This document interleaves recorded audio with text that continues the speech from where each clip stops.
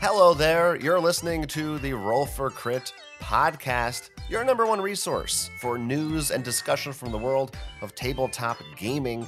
We're here today to talk about so many things from the world of board games, card games, and RPGs. My name is Jonathan. I'm Will, and of course, by introducing myself, that automatically leads into our dice segment. We always like to start the podcast off with me rolling a die to see how things go. Today's die is a red, sort of white speckled die with white numbers. Very pretty. Let's see what it foretells. I'm into that. Well, it foretold a 1. No! Is that our first critical miss? No, I think we got a 1 before. I think you're right. It's not even our first critical fail for a show. Well, it might be appropriate this week because it's just the two of us. We do not have a guest, so it's entirely on our backs to carry the show this week.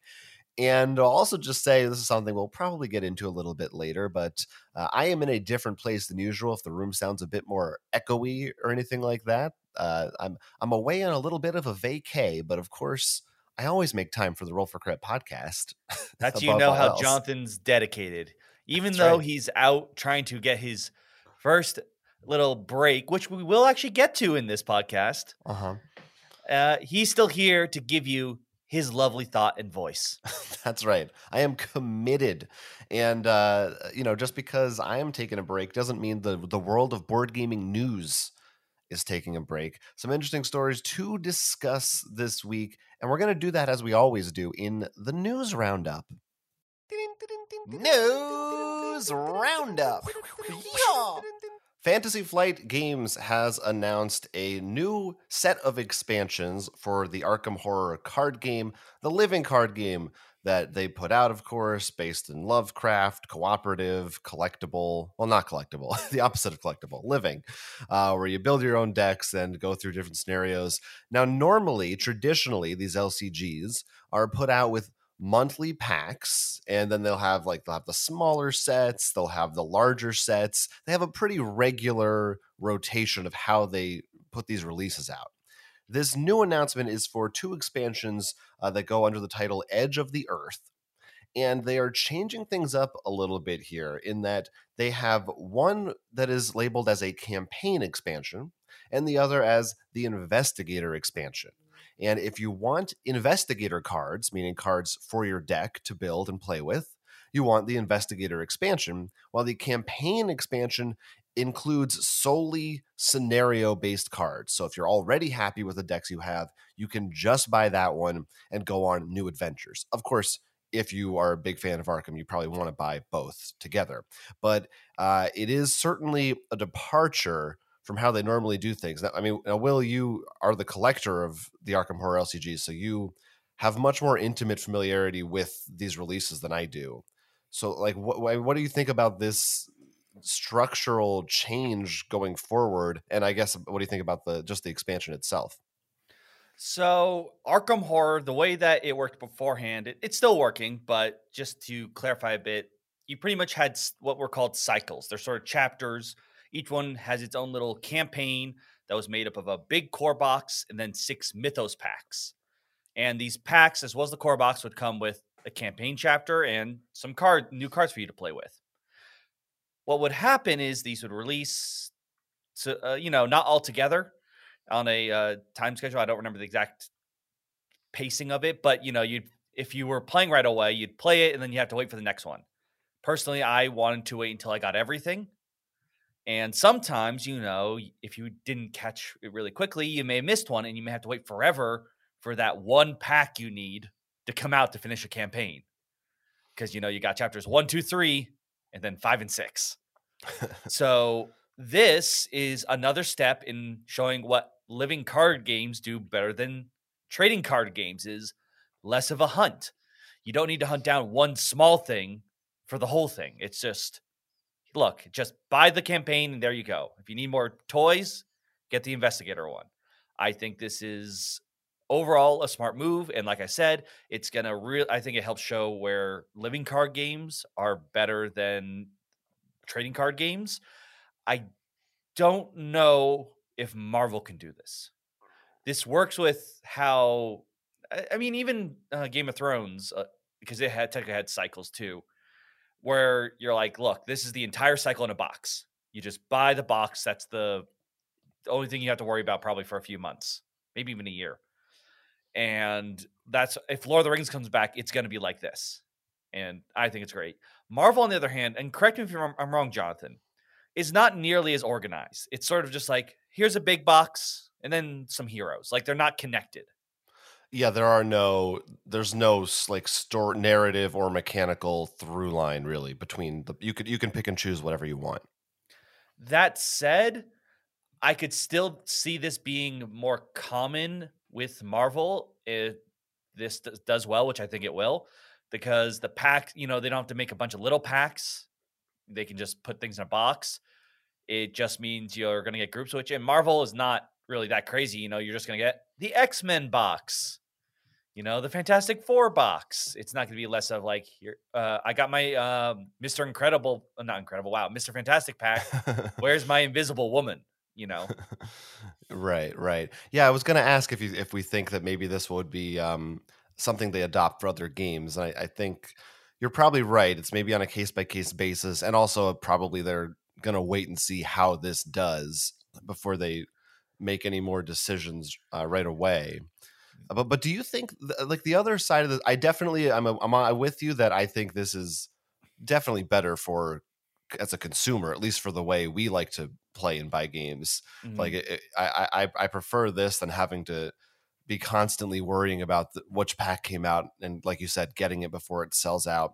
But do you think is there a chance from their perspective that that sort of hurts the business side of it? That part of the excitement each month is being like, oh, they announced the next pack, and you have like stuff to look forward to and talk about consistently over a period of time, as opposed to here's one big lump release that you probably don't need to worry as much about rushing to buy it and pre-order it day one. That is possible. And I will say this now. I know some people might not like this because they're like, technically it's cheaper. Not technically, but you can buy like, it's not the lump sum money up front. But once again, I think overall you will be spending that if you're going to go for a whole thing. And when you go to a card store or something like that, they can hang these on a wall. It's less space versus a whole box. Mm-hmm. That said, though, those things that usually hang, like smaller things, work better for something like a TCG. It's the kind of thing you pick up, like, oh, I'll buy a small pack of this little toy. Like with a Mythos pack, you're like, I got it. Rarely, few people, buy more than the play copies they need, unless they are like super devoted. And even if they have all decks, they need like no one gets proxies. Buying 2 core sets is already enough for me. I saw someone on the old internet saying that I think maybe it was rumored, but I don't know. I have no idea where, so don't take this as anything real necessarily. That maybe they're also planning a new version of the Arkham core set. I've That been hearing those rumors for a while, Mhm. and I think what's going to happen is that they are going to make a new core set. It's going to be built more like this, and they might even re-release the other cycles. And what they're going to do also, which I'm angry about, but they're going to do it this way because it gets more money out of me, is John. I don't think I've shown you recently the errata list for the Arkham Horror card game. It's bad.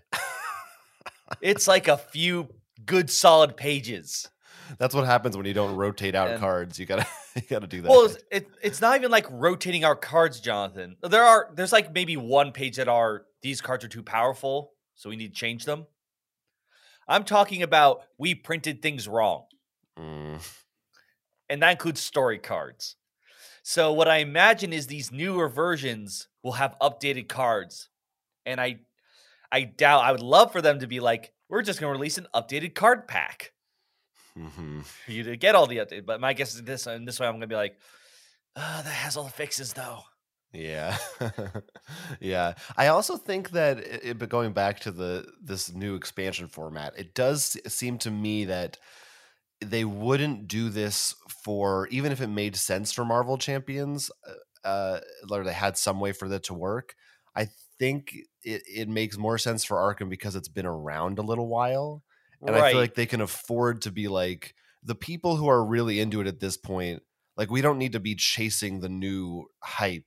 Like, people, it's established.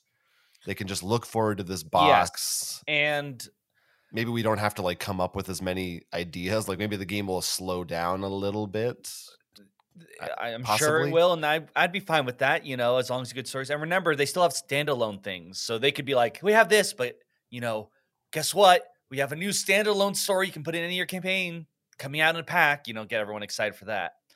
And as I was talking about the items hanging on the wall and that excitement, like you were bringing up, Marvel does that better because the thing with Arkham was you had to hunt for the pack you need. It was never like, oh, Ant-Man's out.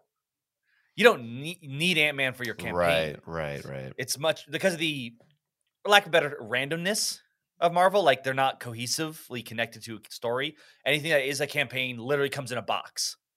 Yeah, true. And that's what I think is the best method. If something needs each other, like the campaign expansion for Arkham, make it a one set thing. Don't make people have to hunt down different parts.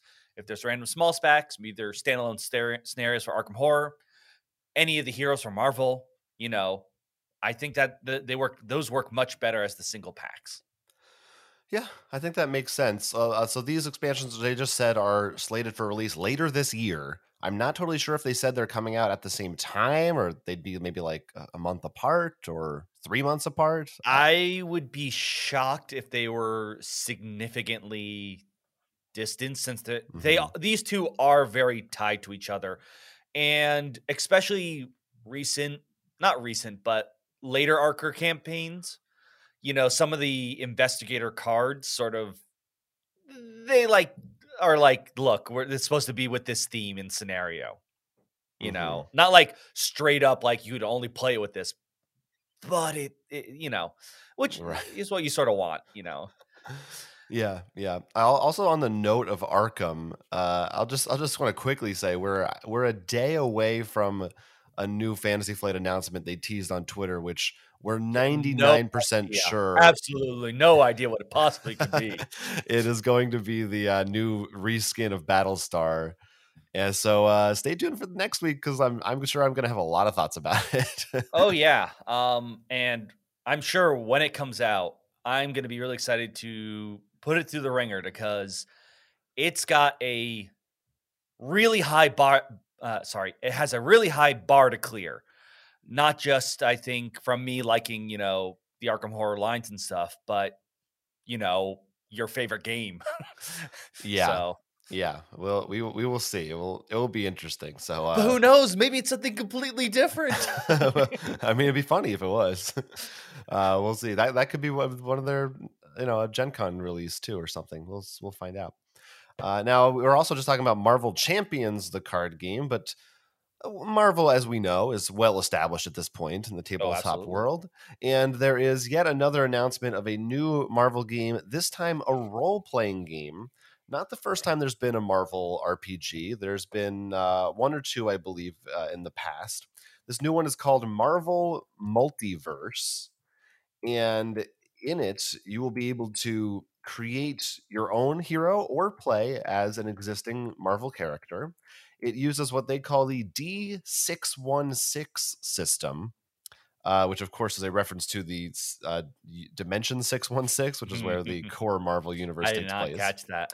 Yeah, and here's the other thing you maybe I didn't catch until just now, which is that there are 6 core stats that your characters will have: might, agility, resilience, vigilance, ego, and logic. Which, yeah, of course, spell Uh, out Marvel. So that's pretty cute. They don't have any real details yet about how the system itself works. I imagine it uses D6s. I don't imagine it uses D616s because that I don't think they can make those. I think Um, it uses 61 D6s. yeah, it's possible. It is. There's going to be a playtest rulebook released at some point soon, and it says the full release of the game is not until 2023. So this is a ways out. Um, uh, You know what? That might be a typo that I'm looking at. Actually, this is Marvel.com, but actually on the bottom it says on sale March 20. No, I think the playtest rulebook comes out in March 2022, and the full release is a year later. So that's weird that they're announcing it this early. I'll just say that first of all. But and they list some of the characters they'll be able to play as, which is, Spider-Man, Black Panther, Captain America, Thor. I'm assuming it's going to have rules for most, if not all, of your favorite characters. But what do you think? What do you think about a superhero RPG in the Marvel universe? Is this obviously Marvel is huge right now? Is this the place we maybe jump in? Would you want to play this game, or what would you want the Marvel RPG to do that sets itself apart from other games? Well, I think it's an obvious growth. I don't know, release, because RPGs have been growing significantly recently, and I'm sure a lot of people are going to really want to not only play this, but I'm sure there's going to be something of we're going to see the actual, actors playing their characters, but sitting around a table. I mean, I'm not gonna lie, I would have loved to watch that. I'm not saying it's a bad idea. I'm just saying I Yeah. think we should expect this kind of thing. So I didn't know from what I read, and I'm feeling I do like that you can actually make your own, because I Mhm. just think it'll an RPG you sort of want to insert yourself. Let's be honest, a lot of times, and that way you can make someone who you feel would fit in the world or something cool or interesting. Mhm. Um, it's gonna be curious to see how this plays out. I think you got to be really careful that your DM isn't a huge Marvel nerd and be like, you can't do that according to issue number 45. But I mean, if you like it, why not, right? Yeah, I think you touched upon something I find interesting in regards to playing your own character versus a Marvel character, because uh yeah, creating your own character is an integral part of RPGs. But at what point is it if you're playing a Marvel RPG, don't you the whole thing of Marvel is the character. I suppose you could be like, oh, I'm a new X-Man and I get to fight alongside Wolverine, so that Right. I that could think be fun. there are definitely certain groups that would work well, and obviously scenarios. I don't know how they're going to do this, but X-Men, easy one. You're a mutant. Guardians, I think, is easy. You're part of the new group because remember, Guardians are much Mm. bigger than what we're used to. Even World War II setting with Captain America, Mm. Spider Verse, just make your own version of a Spider Man. Oh, I mean, yeah, there's a million things. Like, Yeah, it isn't the yeah. hardest thing. I mean, there are a couple that would be very difficult. Like Iron Man would probably be a little bit harder to. I'm trying to like as a group. He doesn't usually group up, Oh, sure. Well, you'd be a new Avengers character. I mean, right? it'd be less specific. But we always talk about, and I mean, everybody jokes about with Marvel, any superhero comic or the movies. A lot of times, you're like, when they have this large a cast of characters, and there's a world crisis in a Spider-Man comic, you're like, well, what's Thor doing right now? Where's Doctor Strange? Like, why isn't everyone just coming together? So that's something that I think is interesting. I don't know how the other Marvel RPG handled this, but as a GM, having to like if you're playing the Avengers, are you going to have to control like 18 Avengers? Because there's so many characters at this point. Well, I will say we're you're you're sort of hinted at the as you brought up world ending thing because we have Galactus in I can only assume is something like super master person in the background on the cover image. Like Mm, these yeah. aren't like, oh, it's just one guy dealing with them. They're the kind of thing that everyone should be noticing they're around. But I think just because that's there doesn't mean you have to do that. I'm sure people would be just as excited to deal with more of a mystery thing of like what's like if there's a robbery, but something weird's going on, a murder mystery, maybe like that would be much more smaller, your friendly neighborhood kind of thing. Yeah. Or if Guardians of the Galaxy, very easy, you're not on Earth. Right. Yes. Yeah. That wraps up a lot of things neatly there. I mean, and it is called Multiverse, so it sounds like that maybe will play a big part in it. That maybe you're like, this is your Marvel multiverse. This isn't 616. This is like your Iron Man and your Iron Man. I mean, I think that's how My they get around the issue of like that people not could acting yes, in character. Your Iron I Man might be do think evil. I do think also it could be like this is the 616 book, is your world is similar to 616. Then they release the noir book. Then they release Sure. the ultimate book. I mean, why not, right? Well, if people will buy it, and we will. Yeah, yeah. So, and then that's my only other concern is, as with any of these kinds of games where you're playing, if you're playing an established character, is like, who's not going to be as funny as Robert Downey Jr. playing Iron Man? Oh Any of yeah. my friends playing Iron No, Man? I mean, I remember seeing a tweet about this and someone saying, I really hate that I want to play Spider-Man so bad, but there is no way I'm going to be able to come up with quips on the fly. Right. Yeah. I'll play as Groot. I can handle that one. Groot, everyone's favorite role-playing hero. Yeah. Wait till you have to make the charisma checks and the Or Drax would be good too. yeah. Yeah. Tough to live up to some of these characters, but it's cool. And of course it's going to be, which makes sense, accessible for newcomers. And I think the fact that you have established characters will make this really good for people who aren't hardcore gamers, because it's much easier to be like, I understand Thor's powers.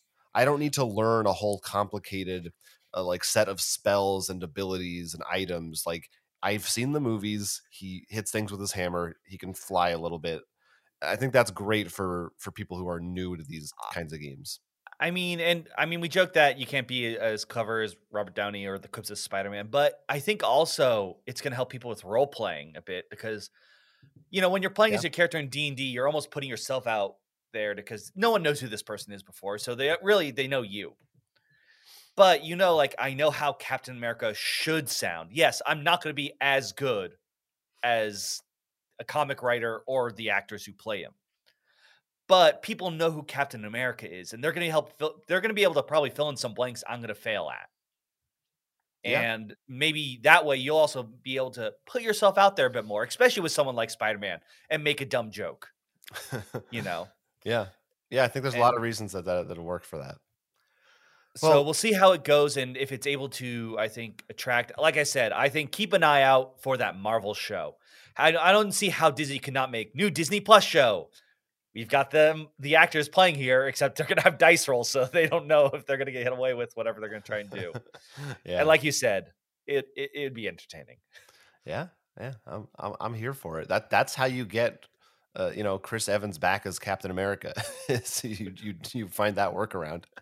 All right, so we will find out how it plays in a year, and then another year after that, see how the final product. I mean, I do find that really weird. It's so early to announce this, but Yeah, but when it comes to Marvel stuff, I'm not surprised. I mean, how many aren't we like 4 years out of movie?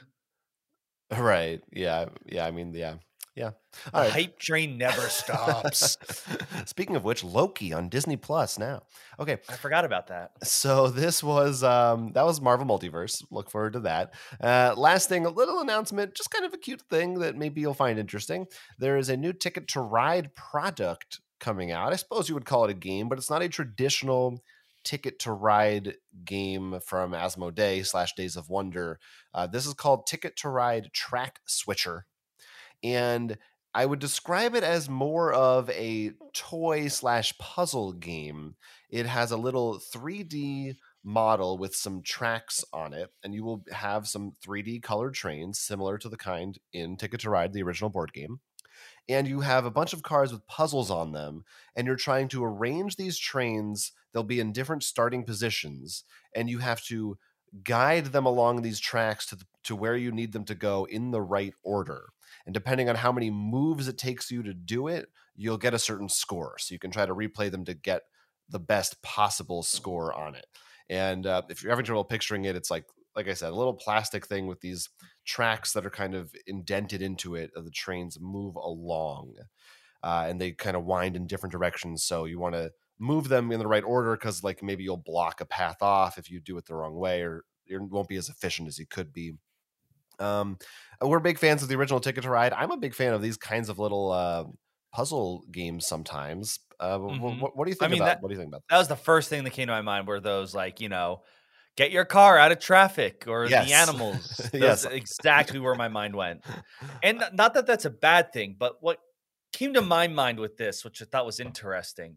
First of all, the video, the quality, the CGI put into it.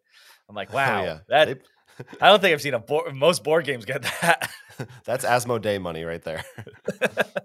But I was just, it's very interesting to me because I'm like, we're seeing Ticket to Ride, which, if I were to explain most things, like it's the thing about trains. Most people would be like, "Oh, that doesn't sound interesting." And it's so big, it's getting its own like own little toy puzzle thing. I don't mean to use toy negatively, but Yeah, it's not really it's not what I would call a board game. It's the kind of, I'm sure people could argue, and I don't mean to, but it feels like it. That's what it feels like more to me, like something I see in a gift shop or it's a something. spin-off. Yeah, Yes, I think that's and correct. I wonder. Only for one player, we should also say. So that's part of it. It's Well, not. I mean, you could all sit around. It's You a could, you puzzle. could. It's a Yeah, puzzle. It's just if you want to all discuss together or not. And that's why I like saying one player or not. It's not. It doesn't really feel the same way when you say a one player game. right. Anyways, it's just so weird to me to see this, like what lines are growing, where they're going, and things that like. I think if you were trying to pitch, like saying like Back to the Future, almost trying to pitch it now just by itself would be like it would not fly. It's just so weird to me. It is like I think it's very very smart on Oh no, it Asmodee's makes part. perfect sense. Yeah, to be because in any other world, like these types of games, like we named a couple kinds exist. So I'm sure they just said, well, why not just we have a popular product, just brand it Ticket to Ride because there's trains in it, and you could do the same thing. You could, I mean, like Pandemic. I don't know what the thing would be, but I'm trying to think of another like big mass market. Catan, like it's like you come up with a toy that's You not mean like how they have really. all the soft toys? Yeah, like something like this, and anything where it's some kind of a product that's just that could be wheat. Why not? And call it I mean, Catan. look, I'll be 100% honest. Like half the stuff I watch or like read or whatever, sometimes in Japan they'll come up like special like chip version of it or something like a snack, and I'm just there. I'm like, man, I wish I could have that. When am I getting my Ticket to Ride Cheetos? That's what I'm asking. Yeah, and I'm not entirely opposed to it. It's like every other movies and video games have it. Why not let more board game merchandise? I mean, I know it's like it sounds. The cynical part of me wants to say that like this is obviously terrible and more ways for them to take money from us, but Yeah, but we like having collectibles from things that we like, so I kind of right. like And the I direction. guess the difference is for me, because I get where that cynicism comes from and the whole milking something for all it's worth kind of thing. Remember, some of these things we have not seen in these areas before, and it feels really cool to have um like apparel, for example, that Yeah. really feels like it's not just lazily put together. This is really showing like board game love and stuff. And as long as like it's not, I think, doing something that is predatory, which would be like, or that's more like randomness or like only available for like the first 100 people. So, it gets sold 10 times the price of what a normal thing would be. I think it's fine. Let people spend their money. Let the people spend their money. Let them do it. All right. So yeah. So look forward to Ticket to Ride Track Switcher. Is that what it's called? Track Switcher? Yeah, Track Switcher. That's not the best title. That's coming out in October of this year. Perhaps a Spiel release. Or maybe that's November. I can't remember Do you think that will dates. be nominated for the one of the spiels? That's a good question. I wonder if they would count it. I wonder if Asmodee would even think of submitting it. I don't know if that's how that works. I don't think you submit, but maybe you do. I mean, God, I will say it is close enough that if I saw it there, I'd be like, okay. And maybe that's just because it has Ticket to Ride attached to it. I don't. Yeah, right. I mean, at this point, if the mind can be a game, then yes, this can definitely be a game, right? Or if Llama can be a game. Well, Yeah. no. It's a Track Switcher, October. All right, that's the news. Of course, there's also some Kickstarters this week. Let's go to the Kickstarter. Oh, this one looks nice. It's nice. What about this one? Kickstarter. Will, what have you got for us? Is there a pick that caught your eye, a little Kickstartery to share with the group? Show and So, tell. what I am going to talk about is Domina Anthology 2 because it is 3 games in 1. It's Wow. a great way for me to cheat. This is from Japanime Games. It's these 3 smaller games that I thought looked really cute. I like the art. It's still Japanese anime style, but it's not the generic like not lip syncing kind of art. It's more of looks a bit more classical style. The first game called Margot or Marga, I can't remember exactly. I'm just whatever I say is wrong because I mispronounce things. There was pretty much an evil queen that kicked out all the fairies and captured some of them, and your fairy kin are dying off, so you must now go save them. So it's all about this sort of push your luck and trying to get castle cards, but trying to avoid the sorceress and the witch with her knights and soldiers and trying to save and find your old artifacts. Now, the other one, Latria, is all about like it's really playing against other players. It's this their fortune predicting thing of like this is the card that'll be good. It's like sun, moon, and I forget what the other one is. It's a star, Polaris. That's what it was. And so you have to think like, what numbers do I play? But there's an eclipse card that sort of counters everyone's card. So it's really trying to read your opponents and their numbered cards and stuff. Okay. And finally, Night Clan. This is actually, I believe, if I remember correctly, is actually sort of a remake. It's like they released Night Clan before. And this one is you are trying to hide your treasure cards and daughters. It's these trolls are apparently trying to hunt down the king's daughters, and Okay. you're each a group of daughters, and you're trying to hide them as well as some and move the trolls around to attack your opponent's hidden hordes instead. So it's sort of a bluffing game in the sense of like trying to bluff and hide your own things while trying to get the trolls to look at your opponents more. Okay. Okay. Now, the games they each have like I think $20 to 15, but you can get all 3 for 50, and it comes in a cute little, almost looks like a shipping box. This is carrying case, like it has like stamps on it and stuff. So it's a good collection. I think a bunch of really cute games. Each one has its own little theme and stuff. So something to check out if you can bet one or go for all 3. Yeah, I mean, I am a huge fan of these like collections of games. Mm-hmm. Like recently we were talking about the Matchbox collection that Thundergriff did on Kickstarter, or like Paco games, or the Blinks system. There's It's the something I collector in love. you. Yeah, something. Join me. Yeah, it's just like my brain wanting seeing the value, at least that I believe is more value of multiple Well, games in one. And I love that, like, most usually, and it looks like these ones are the same way, like the times on these are like 15 to 20 minutes to play, you yeah, know these are not your, 2-hour kind of thing. Though I do think the first one I mentioned can go up to 60 minutes. okay. So, but That's also good if there's a range. It's like, this is a smaller one, this one's heavy. mhm. Yeah. No, I think the thing is, it's just also when you get these kinds of games, Jonathan, you put them on your shelf, they're all together, they're nice. But what gets really annoying is they ever release one game that's in the series that doesn't match, which I think is more of a problem with DVDs and movies. Oh god, You yeah. know how like you get like some that look good, then one is in a what do they call the metal casings? Though the steel book. Yeah, and you're just like, "What? Just give me the regular." I mean, I have the first 2 seasons of Rick and Morty on Blu-ray. I didn't buy the third one because the cover was different and I didn't like it.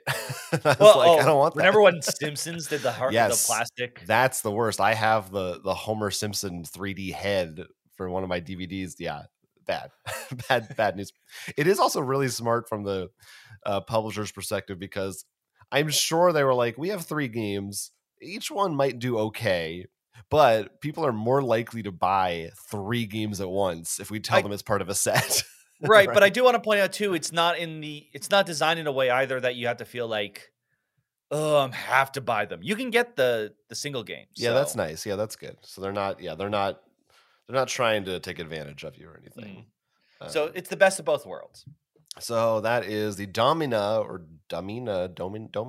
Anthology 2 from Japanime Games. So what do you got? I have picked another, also a really weird one. It is an RPG called The Hammer and the Stake, Stake.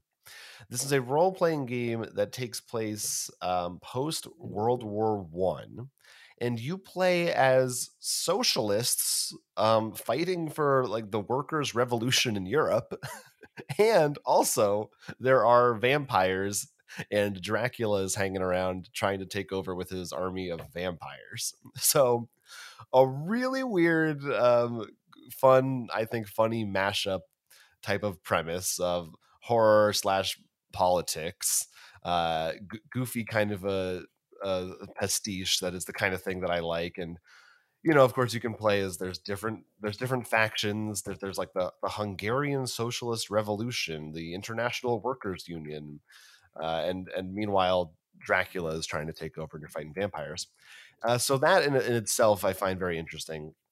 The mechanics too are weird and interesting, and everyone uses d6s, but the way it works from what I understand, and this may not be, I may not be explaining it 100% with how the rules is, but the gist of it is you are wagering rather than hoping to get a high result. You're wagering on what you think the result will be. So if you bet and think that the result is going to be a 2, for instance, and it's a 2, then you pass a check. And the more skill you have in something, you may have abilities that will be like you can make more than one wager. So if it's one of two different numbers, you'll be able to succeed, or maybe you have the chance to re-roll it, or any other kind of thing that will affect that. And suppose there's also components that make it so like everyone's more involved in like everyone cares more together as a group about die rolls, even if they're not watching it or taking part in it directly as their character. Your critical hit is our critical hit. Yeah, which is nice. So like, so I always like when like you can always have a weird theme for an RPG to catch my eye, but I think it's harder to come up with a new version of dice rolling that no one's done before. And so I appreciate that. And this is from designer Chris Gunning, who has is an Emmy award winning designer. He has written for stuff like Vampire the Masquerade. So there's your vampire reference among others. So it's weird, it's cool, and it is The Hammer and the Stake, and it's $10 for the PDF, $25 if you want all like there's more stuff for the PDF, $35 if you want the physical book. So a lot of weird stuff, but one of those cool, weird, funny RPGs that I guess maybe I don't know how seriously it takes itself. It sounds like it's certainly I think meant to be tongue in cheek, but I am interested in is to see to would be interested to see if it's how Ha pointed it is. ha ha! Funny. Is that a pun? Pointed. Yeah, there you go. Yes, it is now. Yeah, like if it's like, is it really gonna like? Does it have something to say about this Right. stuff? Is it just a big joke, or is it more like that one that came out a while ago, and I'm gonna butcher it, but it's the Chinese vampires. Like I can't remember the name of it, but yeah, it was I, about like Chinese I'm a immigrants in America. yeah, and like the vampires were more of a representation. It wasn't just Like, yeah, totally like a vampires. metaphor or something like that. Yeah, that was on Kickstarter as well.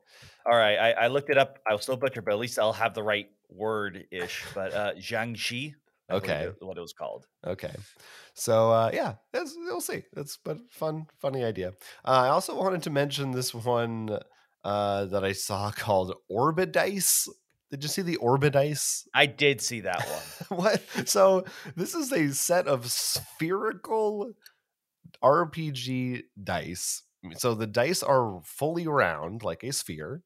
They still have divisions of numbers on them, and there's some kind of a weight or I don't know if it's magnetized or what inside of it that will allow it to stop rolling at some point, and one side is facing up, still randomized, of course. This is almost at a $500,000 right now. So clearly, this is a thing a lot of people are looking at. they're very snazzy looking and very cool looking, and I mean, I like fun little toys, but after looking at this, my thought is why? what what advantage does this offer over regular dice? And in fact, might it not be more cumbersome because I feel like it's more likely to just keep rolling off the table? What's the point of this? Can you tell me that? I don't know. It's just so you can have the weirdest dice at the table. We like to have very. Yeah, I mean, it's cool as as a toy slash just out of a curiosity, but I don't think they're even trying to make the argument that this is in some way more convenient or more efficient. And it's just it's strange. It's strange to me. They don't light up or anything. I don't know. I don't know how I feel about it, but a lot of people really love it. So maybe this will be the future of dice. Maybe this is how they're going to be going forward. And is it technically a D20 anymore? Isn't it a D1 if it's all one Oh side? no, I arguably no sphere is actually perfectly smooth. It just it's like a D, 10,000. Just the sides are all so small. Hmm. Fair enough. Fair enough. It's $60 this one for a full set. So I guess they're polishing them up. Look, we like our dice. Like I'm not even now. Part of me is like I kind of want a set, but logically I'm just like, why? Why does anyone want this? All right, so those are our picks that are on Kickstarter. I guess I'll also shout out a couple we've done video previews for that I think we've neglected to mention the past couple weeks. There's Arakan Wars, which is a 2-player territory control dueling card game, and there's also My Singing Monsters, which is a family-friendly worker placement game based on an app about monsters. So Well, I think the reason we haven't brought these up, like in previous when we ever do video anymore, is because we have a guest and I feel bad to mention it. Like, by the way, here are some things we did videos for. yeah, plug us more. I don't know if we mentioned More. Reincarnated either. Check out Reincarnated. All right. You can go to our channel and find all that stuff. Those are the Kickstarter picks. We have been playing games. A few games here and there that we will tell you about in Table Talk. I don't know, Mike. Table Talk. Table Talk. Table Talk. Do you want to start with the game we played together? I think that makes sense. That is a week old because we forgot to talk about it. And that is Detective Vienna Connection. We streamed the first chapter. Is chapter the word you'd use? First, I think they call them missions. Mission. I'll also just small clarification. There is not actually a detective in the title of this one. Sorry, just call Vienna it Vienna Connection. Yeah. But it's part of the detective series from Right. Portal Games. Yes. If you did not watch it, I really wish you would. Check it out. It's pretty cool. But the idea behind it is we are now in the Cold War. Am I right? Yep. Mm-hmm. Yeah, Cold War. And we are part of the CIA. And if we know anything from the detective series, this will all be connected. But right now, it looks like a standalone thing where one of our connections was found dead. And we need to find out what's going on. Mm-hmm. Yeah. And it's if you haven't played the original detective games, it's a narrative driven deduction mystery game where you read it. Basically, you look at a card, read it, and it'll tell you where you can go, and you're just trying to solve the mystery. It's sort of akin to the Sherlock Holmes consulting detective series, where it's not like there's not. I mean, there are of course rules, and you can only look at so many cards. You have a certain amount of in this version. It's not time. It's how exposed you are, which is turns out to be roughly the same system as the old other detective, just with a different name.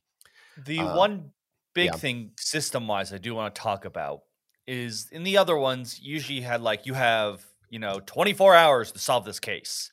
And whenever you go somewhere, it'd say this took 2 hours. Right.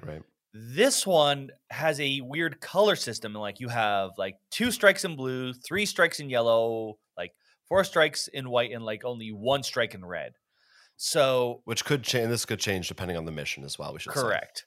And these things do correlate. I can't remember exactly, but I think red was you're dealing with Russian It's based on where you're people. going. So like white is like the public, or white was like the CIA headquarters, and blue is public areas. And so But you'll draw a card and it'll say you're going to the blue zone, and this one costs you 1 strike or 2 strikes. right, and you won't know until you actually read it. So you're gonna have to guess a little bit, being like, okay, this sounds like a public area, so it's probably this color. Right now, we have the space for that, or we don't have the space for that. Because if you go over the strike limit, it goes in I forget what they call it, like the Man in Black, That's right, yeah. and Which pretty is much your end game condition. correct. So it was that was an interesting. It wasn't simply just should we go here? Time. It's like, do we have no? That's probably white, or like we have time in white or something. That's true. It's Yeah, it there was a bit does. more just how much time do you think? Because sometimes I know in the other one would be like, oh, that's probably far away. Oh my god, 4 hours. Right. Yeah, that's true. You do have a little bit more. You can try to predict better how you think Mhm. it's going to go. And we also had an ability, for instance, that allowed us to add a strike to a different section, even though that was it was a different color than we drew. So stuff like that can be cool. By and large, I would say like the gameplay of it pretty similar to the original. One thing it doesn't have, this still has a big website component, which Detective has, which is it's a companion site that you'll be going on and also entering information to solve puzzles and things. Of course, because this one takes place during the Cold War, not modern day, they're not finding. I guess they had fingerprints, but we're not finding like DNA evidence or anything. In this one. More you're finding like cryptograms and puzzles, and you're able to enter some of that stuff into the website to try to solve. Some of those Mhm. things will be over multiple cases, missions, I whatever do they call like it. though with the cryptograms things like that. I do like it because it's we're looking at like okay, what could this word be and stuff, and I feel like that's something I think anyone can take part in, not people who don't have knowledge of crimes or military history, which tends to be the case with detective. Right, right. Yeah. I think that so far, based on just this one case, I do think the changes they've made have been for the better, and have still pretty close to the original Detective, but the things that they've done have streamlined it a bit. I like the changes, and I'm interested to see how it develops as always. But I am ready for a new theme. Supposedly the Dune game they're doing also is going to use some variant of this system. So I'm ready for. I want a sci-fi. I want something supernatural, something different from, like we said. Just there's a lot of military stuff in these. Right, and like I said, I think I've loved Mythos Tales, but it's a bit janky at times, and I feel like it's such a perfect fit. Yeah, that would be cool. Yeah. Except it'd still be World War II soldiers finding Cthulhu realm or something. So we'll see when we play through. There's 4 cases in this one, I think, but I think the 4th case is maybe a 2-parter or something like that. I mean, Right. the whole all of them are it's part of one campaign, Mhm. but it's always fun to see all the different weird things that they throw in there. Yeah. What else you got? So the one other big thing I want to talk about, because I finally finished up, I played a little bit more before, but this is the final thing, is I played a bunch of Smash Up for a new video that hopefully, give or take some editing issues, should be out by the time you're listening to this. And that is the my Smash Up review of the Marvel as well as the new Goblin set. The Goblins just came out, is what I was waiting on before I released this, because I should put them just together instead of making a separate video for each, which would be a little annoying. So Goblins would not be much. So continuing with Marvel, we've got a Marvel Smash Up set. It is a core set, comes with 8 groups, 4 villains, 4 heroes. And it is very obvious that the villains are meant to be the antagonists of the hero groups. So you got your Avengers, Masters of Evil, Hydra, Shield, so on and so forth. And the way they designed them, I really feel like this was designed to be a core set as if it's the first one you pick up, because it's nothing too weird, like compared to some of the expansions that we've seen in Smash Up. And they almost reflect a lot of previous sets we've done before. Like this plays like robots. This one plays like dinosaurs kind of thing. So it really feels like a renovation. In fact, some feel like a balanced version of a previous group. Hmm. So it's like, okay, they tried to be like, well, what if Wizards wasn't broken? Which they did with the Kree.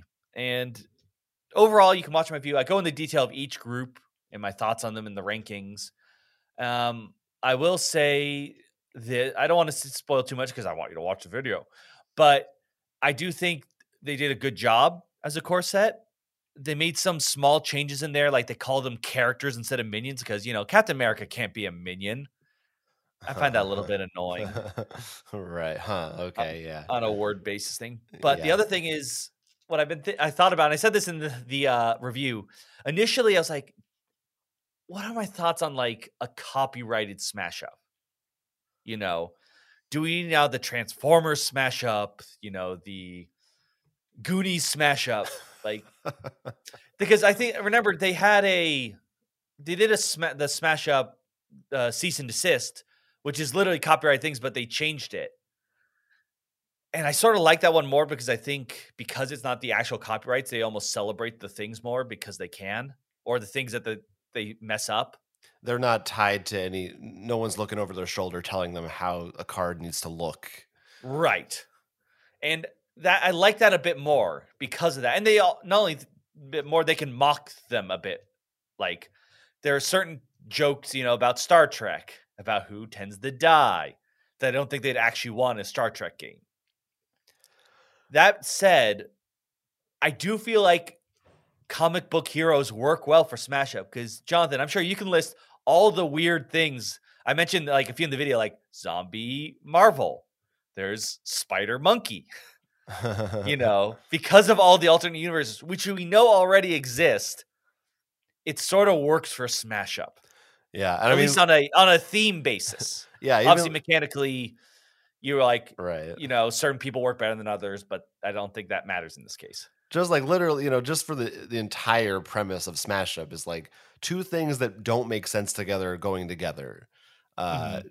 is even though it's not like I'm not excited about it. It does. I get it. I get why they want to do licensed stuff because it you can Well, have I it also get it without. from a market's Yeah, no, point of yeah, view, but that's what I mean. Yeah, it's like not I think you can do it without feeling like it's ruining the quote unquote integrity of the game because it's already separate universes. It's not like I like Sentinels of the Multiverse and all of a sudden Batman's in there or something. Like it doesn't feel like you're introducing an element that doesn't make sense.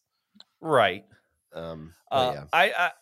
But like I do say, I still hope that they stick with parody versions of things because once again, I think that actually celebrates. I think the series sometimes a little bit better because they, as you said, don't have someone over their shoulder. Um, but I still think this one works. Goblins, on the other hand, though, I gotta say, loved it. Every part of it. Their whole gimmick, Jonathan, is a coin flip. Right, I remember that. Yeah. But what I love, when playing it, most of the cards, when you think of coin flip cards, usually it's like heads, you get something good, tails is bad. There's like only 4 cards where that is, and only one of them is really bad. The bad thing is usually on the other ones are like you get nothing. Most of them are heads draw a card, tails get a +1/+1 encounter. So it's like I get something good no matter what. We just don't know what's going to go down. Hmm. And it just and they can be really strong. But in the end, it just felt like everyone was always at the table like, all right, what's the Goblin player going to do now? And I just feel like it was such a fun group. And in particular, it also shows like when the Marvel Smash Up was, I felt like a reiteration of a lot of things we've seen. Goblins was something completely different. And I'm like, this shows there are still weird ideas out there that they can do. Yeah. So I thought like the Goblins were a big hit for me. And I think, and since they're a single pack, you can just buy them, it's much cheaper. So I was really happy with that as well. And probably what I would suggest over it just because I like the theming better. But the Marvel is still not a bad pickup, I think, if you like Smash Up. If you haven't played Smash Up, if you like Marvel. Very Marvel heavy episode. Not Well, intentional. look, I think Marvel, to me, is with Cthulhu and zombies. They're everywhere in our industry now. it's I think it's you'd be getting hard there. pressed. not to see one of those three things. If we walk around Board Game Geek and you don't see one of those three things, you're not in the convention hall. Oh, right, right. um, yeah, it's too bad they didn't get the DC license because Two-Face could have the coin flipping deck. I guess that's a lot. uh, You can't just have one guy for a whole deck, but I don't know. I mean, technically, Smash Up All Stars is literally we took a card from each set, so they all have their own weird thing. But yeah, I mean, I think I would love if they got DC. That way, we could actually get Marvel and DC together. I think in a very appropriate fashion. yeah. Yeah, Um, somebody's got to do it. If either Unmatched or Smash Up, one of these systems needs to. I wonder if sometimes like they see in the other company would be Marvel or DC, just like no. It's like how a fast food restaurant either serves Coke or Pepsi products. You can't. They have to align with one. You're either with us or against us. I'm very bad at flipping coins, as you know, so I couldn't play. Well, Such roll an a die. opposite. You just say There you like go. 4, 5, 6 is heads, 1, 2, 3 is tails. Are there any cards where you do something to an opponent and you make them call what it's going to be? Anton No, they Chigurh didn't have any style. of that. They didn't Call do any it. of that. That could have been pretty funny. Some call cards. Maybe one if they ever get a Titan. Oh yeah, there you go. They could do that. All right, so Smash Up, Marvel and Goblins. Look for that video soon, if not already, on our channel. So as we alluded to at the start of the show, I'm at a little bit of a retreat. Yeah, I'm very excited to hear what were the games you decided to play. Yeah, with a couple of friends. We're staying at a cabin / Airbnb thing for a week. So, and it's been very rainy lately. So mostly a lot of It's board games. perfect. It's You were pretty able good. to you were able to trick them all like you couldn't even go out inside to take a hike or something if you wanted to. Yeah, You're stuck here with me. yeah. And one of the great things about being I'm the one with the board games. None of these people are still have their own games, but they didn't really bring any. Is it's all on me. I get to decide which of the games I want to play the most. And I mean, this is the first time I have played board games really with anyone besides you in over a year. I mean, we've had a one or two It's with not the same thing. This is like a proper, I mean, quote unquote game night. yes. So I brought a lot of games, mostly lighter games, a bunch of party games. Even though there's only three of us, I brought We stuff gotta that would wean work. ourselves in. Also, Jonathan, remember, because you had the group, this is the time when you got to do those. We didn't really get to do party games when we were. It's true. It's true. And so I'm not going to talk about every game that we've played. But maybe I'll just kind of give you I'll start with just the ones that I think have been kind of the biggest successes, because most of these, if not all of them, were also the first time these guys have played them, and some of them the first time I played them. Probably one of the one we've played the most times, but this is just by necessity, is The Crew.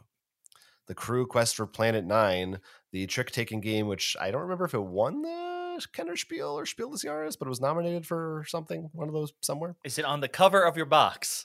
It is not. It is not. So it doesn't even say nominee. So I'm not sure if it was an older printing, but it's the cooperative trick-taking game. A lot of people probably know about it, but it's you're playing tricks, but one person wants to different people want to win different ones, and you can't talk about what's in your hand. You're working together, but you can't communicate except for this. You can put out one of your cards and give a little information. There's a little bit of a move you can make. And there's a bunch of missions as you go that get progressively more complicated and more difficult and add new rules into it. And there's 50 missions. I think we're on mission 12 or something, 15 maybe, or somewhere in that range. And most of them we've been able to do our first attempts. You keep track of how many tries it takes. I think they're going to give you some score overall at the end. And part of it is, so there's three of us, and I think what we've discovered is that 3 players maybe is a little easier. In fact, there are rules in the book that are if you want to make a 3-player game harder. So I think they're aware of this too, because you don't have as many players. You are able to have more knowledge because you have more cards in your hand than you would otherwise in a game, if that makes sense. So you don't have to work as hard to try to guess what's in someone's hand, because there's a 50-50 chance they have it. Mm-hmm. But that hasn't stopped us from like, sweating and struggling. Of course. It's not like it hasn't felt like a cakewalk, even though we've been mostly successful. But that's been a lot of fun. We've really enjoyed like also just the fun of that game is because you can't say anything during the game is after the fact spending a long time analyzing the play and talking about, oh, I did this because of this and this is why I think that was a good move, stuff like that. Is fun. So the crew has been that's one I'm very happy to finally get the chance to play. We just played the tabletop simulator version before, so I'm excited to actually have a group that is into it and we can go through these missions. That's fun. I don't know. I don't think we're going to finish all 50 of them this week, but I believe in you. we'll make a dent in it. Another, I think probably the other biggest, maybe the biggest hit, was a new game that we played that we mentioned. We brought it up a few weeks ago, which is Rosetta from Story Machine Games, who just had to close their doors and they had all these games on sale. Rosetta is a game that the best way for me to describe it is if people are familiar with the movie Arrival, where a bunch of aliens come to Earth and they are trying to learn how to communicate with them. Mm-hmm.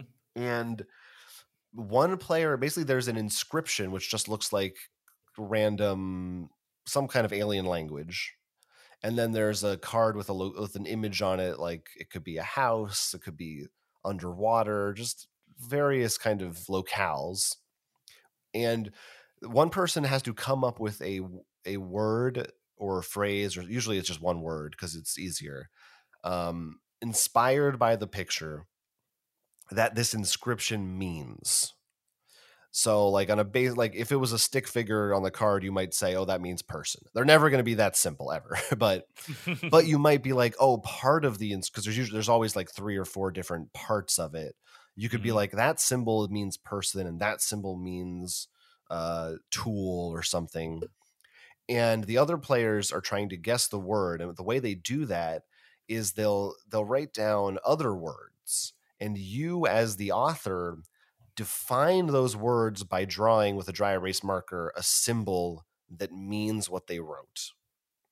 Huh. So maybe best case scenario, and I think like the example from the book is you decide one of the symbols in the thing means wood, and they write down tree because there's a tree in the picture. Now it can't be something literally in the picture.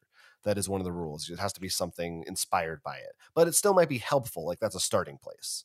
So if Mm-hmm. they wanted to know how you would write tree, you might write the symbol for wood in a like multiple times in a vertical line, like tree, wood in a Gotcha. you know, and gradually as they go, or if you think it's not important, you actually just cross it out and say that's just not related to the word, so guess something else. And they have 10 guesses to make before they can. And there's also a couple like along the way you'll get to give them 1 or 2 hints, or they might have an ability they can use or give them a kind of a clue. It is such an interesting, weird game. It's very hard to even describe and explain because it's hard to even, when you're playing it, know how to play it because Mm-hmm. there is so much interpretation involved. Like you literally have to invent your own alphabet every time you sit down and play. And you're not allowed to use, like, if they write down money, you can't make like a dollar sign. Like you have to make up your own symbols, and it's just really wild, and it has the way it makes your brain work, and the things that we've gotten to guess I'm amazed by. I We each just did one round as the author. My first word I tried to do, I did shower. And they didn't get it. I think they were guessed like it's like hose or something. We got that close. But then another player had their word was worship, and we somehow guessed that. I couldn't. After the fact, I was amazed that we got to I think worship. you're just an incredible, interpreter. And it really is a shame that, like, I don't know how readily available this game is going to be in the future. If this sounds interesting to you at all, I recommend you track down a copy now because it's really weird and cool. And some people might sit down and just have no idea, like just not even know where to start, and not enjoy it. But if you're willing to try this, it works your brain in a way that other games do not. It's very weird and interesting. So that's Rosetta. I mean, I think you'll definitely get a kick out of it. I mean, once again, this is the continuing of Jonathan making me feel very jealous. Yeah, soon we'll rectify it. Don't worry. We're Soon. soon. Lots of games will be played. We will not need to worry about it. Let's see. I guess I'll also mention that we played a game of Near and Far. Yeah, in the sequel to Above and Below. We now this is can be usually it's a campaign game. We played kind of the like just the teaching game that's not connected to anything because I knew this one was not we're not going to be sticking around long enough to play through more of this. Hmm. But and also I wanted to learn the game. Basically, this game is kind of in two halves. One half is a worker placement, so you can go to town and there's various buildings, and the one you pick will give you resources or allow you to get a new item card, things like that. And then there's the adventure portion, which is in a book, which has a map, sort of like Gloomhaven, Jaws of the Lion, and Hmm. but not like a tactical battle map, more like you're moving around to different locations. I kind of like I would say picture something like Tales of the Arabian Nights, if anyone for people Right. who have played that. And as you're traveling around that map, you have to spend stamina, which once you've spent too many of your hearts, which are stamina, you have to go back to town. So it's this thing of going back and forth. And various spots on the map will have quests which involve a storybook. So there's that aspect where you're making choices and skill checks to see what you find, or you're also putting down like tents that you have. Basically, this is one of those games where there's 100 things to do and they all give you points, and you're trying to figure out what the best way to maximize that and make it efficient. I did very, very badly. I lost the first game. And part of my biggest problem was there were like 3 or 4 times where I just stupidly just realized I should have like done one more thing and didn't do it, and I just fell behind everybody, and I was a little frustrated by that. But the game is really interesting, and I think this is one that you will really, really like when we play it.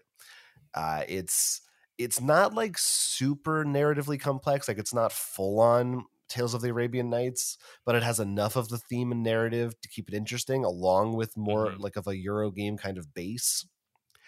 And I think the campaign mode obviously is going to bring even more of the narrative stuff into it. So that will be interesting to see how that works. But it's a cool game. Like it's one of those games with a lot of different systems. There's like a lot of things that it's going to take you a few tries to figure out like which of these resources do I need and when, because there's like 5 different types, and you can trade this one in for that. You also recruit a part. It's very RPG like. It's very not tabletop, but Hmm. JRPG. Like you Huh. have a party, and they have different classes with different skills. It's very simple. Like it's just a little piece with some symbols on it, but you can have 4 active party members at a time. So if you're going into town, you can swap them out just like you would in an RPG, like with your party members in a menu. There's no combat. It's not. You are competing, but there is a little thing where you can duel each other if someone has taken a space that you wanted, but you won't hurt the person you're trying to duel. So it's not very aggressive, which I I like. mean, I'm very excited. It sounds pretty awesome. I mean, I'm just excited to play through every game in that series. Didn't they just announce a new one? I can't remember. Well, of course there's the documentary that was on Kickstarter where they talk about the making of in the next in that universe, but I don't Yeah. know if it's the same system or if it's just the same universe. But yeah, it's cool. It's cool. So near and far, excited to try that. And like I'm not going to talk about. I'll name it. We've been playing a bunch of party games. We did some wavelength. We did some concept. We did dark stories, blinks. We played around with the blinks toys. I tried Monstrosity for the first time. Another one Ooh. I know you'll really like. Yeah. I mean, God, I'm so excited. Give me game nights. I need my game nights to return. Yes. But I will say I actually totally forgot, and I just want to mention it mostly because I haven't finished yet. But I did start Cantaloupe. Oh, that's exciting. Yeah. Yeah, because Jonathan has lent me his copy. He's very nice about that. So I've been very excited. And it's really interesting too to realize because I forgot while playing, I just got into it that it's a series or Right. Yeah. going to It's be. part one. So I'm like, oh my God, where is like I feel like I'm going all these places and I feel like I'm not even close to where I think the end game's gonna go. I'm like, oh right. there's more. Yeah. Oh, yeah. And That's exciting. I will say, as of now, I have gotten one achievement, if you know what and I don't know if you want to spoil and guess which one I got. No. Yeah, that's a fun thing for players to find if they play that. Yeah. I was yes, that game I love the sense of humor in that game. It is Yeah, very well, funny. it is so like not even just the play style, which it's obviously trying to mimic, but even the humor of it is so old school point and click. Mhm. Yeah, totally. Yes, check out Cantaloupe book 1. I mean, that's a I early on and still I think that's probably going to find its way into my top 10 at the end of the year if I had to I guess. I wouldn't disagree with. I don't want to say anything yet now because I haven't finished it, but it has been definitely a fun ride. I'm also a sucker. I mean, it could be because the Transformer fan of me. Anytime I have to use a red thing to code things, Yeah. freaking love that. That's fun. That's just a fun little toy. I'll also say one kind of a well a little bit of a failure that we played was a game we both really like, Calico. The What happened? quilt making. Well, what happened is unfortunately it was there were some miscommunication slash misunderstanding of exactly how the scoring works for the goal tiles in that game. So there were some misplays of like how exactly, because the way it works is, for people who don't know, you can surround your tile with different colors and patterns, and they'll want you to satisfy different rules. And there was some confusion amongst players that I didn't realize until it was too late, of Oh my no! I whether the know. colors can count as both or how you count them exactly and stuff like that. So that was unfortunate because I mean I still enjoyed my time because because I that game is mostly God, solitaire and I was playing it the right way. I really hate it and feel so miserable when I'm like, I forgot to mention like I don't say one rule really clearly, Yeah, and yeah, then you're playing, and someone's like, "Wait, you can trade?" I'm like, "Yeah." right. It's hard Oh because no. I understood it, so it was very hard for me to. I was Yeah, like, yeah, I said it right. that's why I always want to find honestly like I want a video or something instead. So I'm like, the onus isn't on me. Yeah, I used examples from the book, but it didn't take. Yeah, that's always thing. By the way, I forgot to. I guess I should explain it here too. Sort of connect up, but I did do the Smash of Digital. I don't know if you saw the stream, Jonathan. No, no. First of all, you can. It's really weird. It has geeks, and you can buy the pretty Smash Up in the level 900, but you have those available for your NPCs without buying. Second, it crashes a lot, Hmm. which is a little disappointing. Like I when think we we. did the Call of Cthulhu stuff, I get it. They're old. I'm not playing on what they thought those games would be played on. Mhm. Smash Up Digital, I thought things would be fixed by now. Like everything else is pretty proper with it. Yeah, I think we reviewed that We a did. couple years ago. Yeah. I don't remember You which can tell version we because it played uses though. our real old thumbnails. Our Oh, thumbnails date our videos. right. Um, and also, there are a couple times at the very end, I'm pretty sure I played a card and it just decided I didn't want to do. Like, I played the zombie card to bring something back. It's like, nope. I was like, what? Yeah. Yeah, that's a game with a lot of little interactions that I think might, yeah, it could be, I could see being very tricky. And I think that's why I would say maybe behind in adding things. Hmm. Hmm. Uh, so overall, not I don't know what I said in that review. I don't even remember anymore. But I can just say from you can watch the stream, it was a little frustrating. Yeah. Yeah. Like it compared to some other stuff. Well, well, that's all Yeah. we've been playing, I think. Well, or at least as much as I'm willing to devote time to right now on air. That's Right. worth going Same into. here. But we'll have more next week. Don't you worry. But a lot of table talk that we have now. I guess we're going to try to wrap up the show with a brand new segment that could be considered a board game. And I suppose that we're going to be calling it. We've decided on table tips. Hmm. Table tips. Where we're going to give kind of our ideas, advice, suggestions as to various aspects of gaming, not directly related to which games you should play exactly.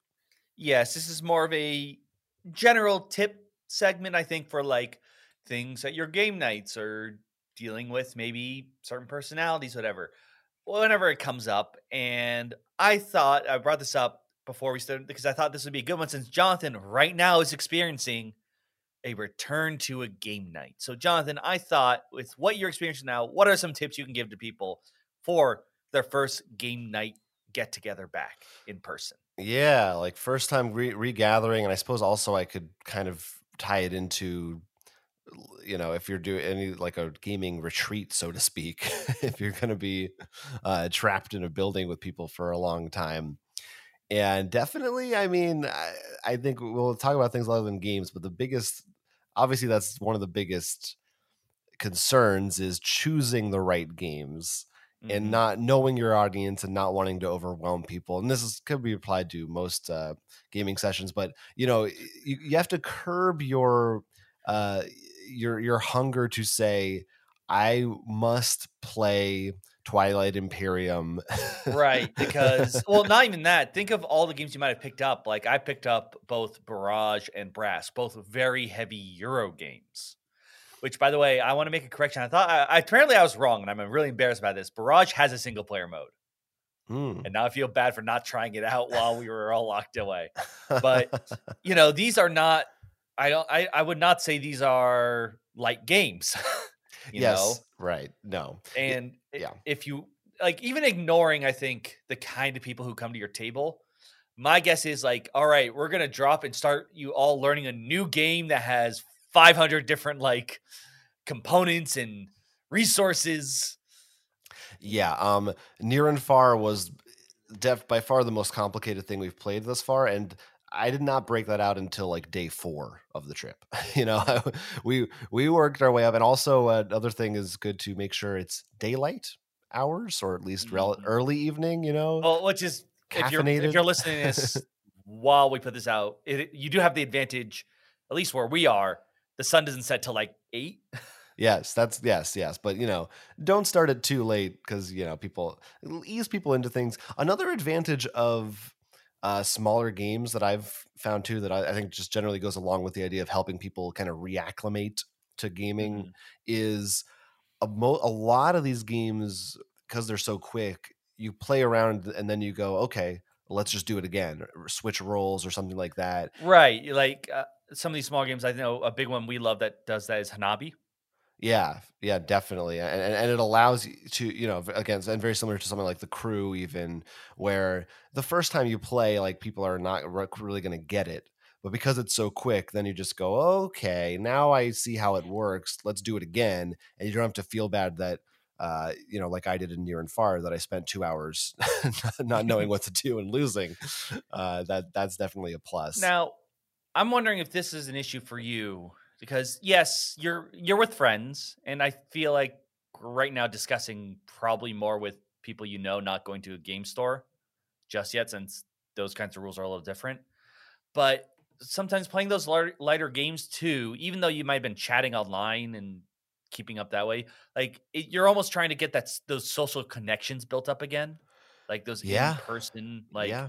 oh, did you do that? That's great, and hearing it straight from them instead of just reading text on a screen. Yeah, that's true, and I mean, I think this is true for a lot of people who are board gamers.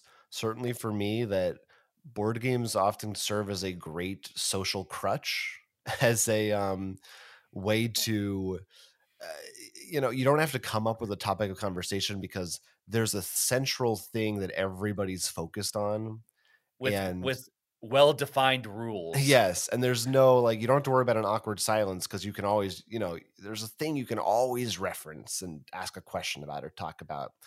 And again, I think there is definitely a lot of people will be experiencing not just needing to reacclimate to rules, but reacclimate to socialization.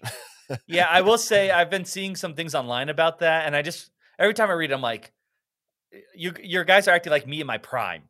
Don't say Everybody is feeling it now, yeah. But yeah, and I think maybe it was not really it wasn't intentional, but a lot of the games we've been playing are these games that are about communication or lack thereof, and that's actually pretty interesting. Of how do you convey ideas to each other? Uh, that's in a lot of co-op games. That's definitely a big thing. So co-op now, probably a good idea too. this one, as you said, I don't think is something that you came across because you're almost expected to be the board game guy. But let's say that you had multiple people, each with their reasonable size collection. How would you deal with everyone wanting to, like, each person bringing like their own 5 games and like, I want to play this and I have brought this to play and stuff. Yeah, I think you got to give everybody their what's your top two, and like you got to give everybody a chance because everyone has been stuck Right. inside and wants to play their Mhm. games. And of course, obviously, I mean, just like we said before, you got to make sure everyone understands too. Like, so if I come to the table like and went, okay, my top games are Arkham Horror Second Edition and Barrage, you're gonna be like, all right, you chose 2 huge games. Choose an appetizer first, at least. Yeah, yeah, yeah. It's a good way to go. Yeah, I think those are pretty good, and then the rest Mhm. of it I think is mostly just your boilerplate Right. We're trying to snacks, focus. drinks. Yeah. I mean, obviously, these could be, evergreen, but we really wanted to focus on the first night back. Yeah. Yeah. And you know what might be another good thing you said with the communicating? This is also a great time for cooperative games for you to get that there isn't "I'm beating you" kind of thing.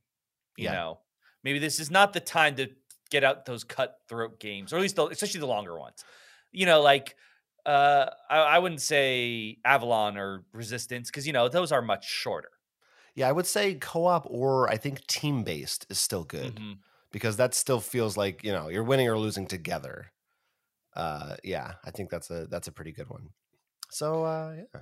Any other final thoughts? I think that's all the table tips I got. I mean, I think the big one is also make sure everyone's on the same page about vaccinations and masks. That's Right. always something you're gonna have to make sure you Yeah, know, for sure. because you have the option for that.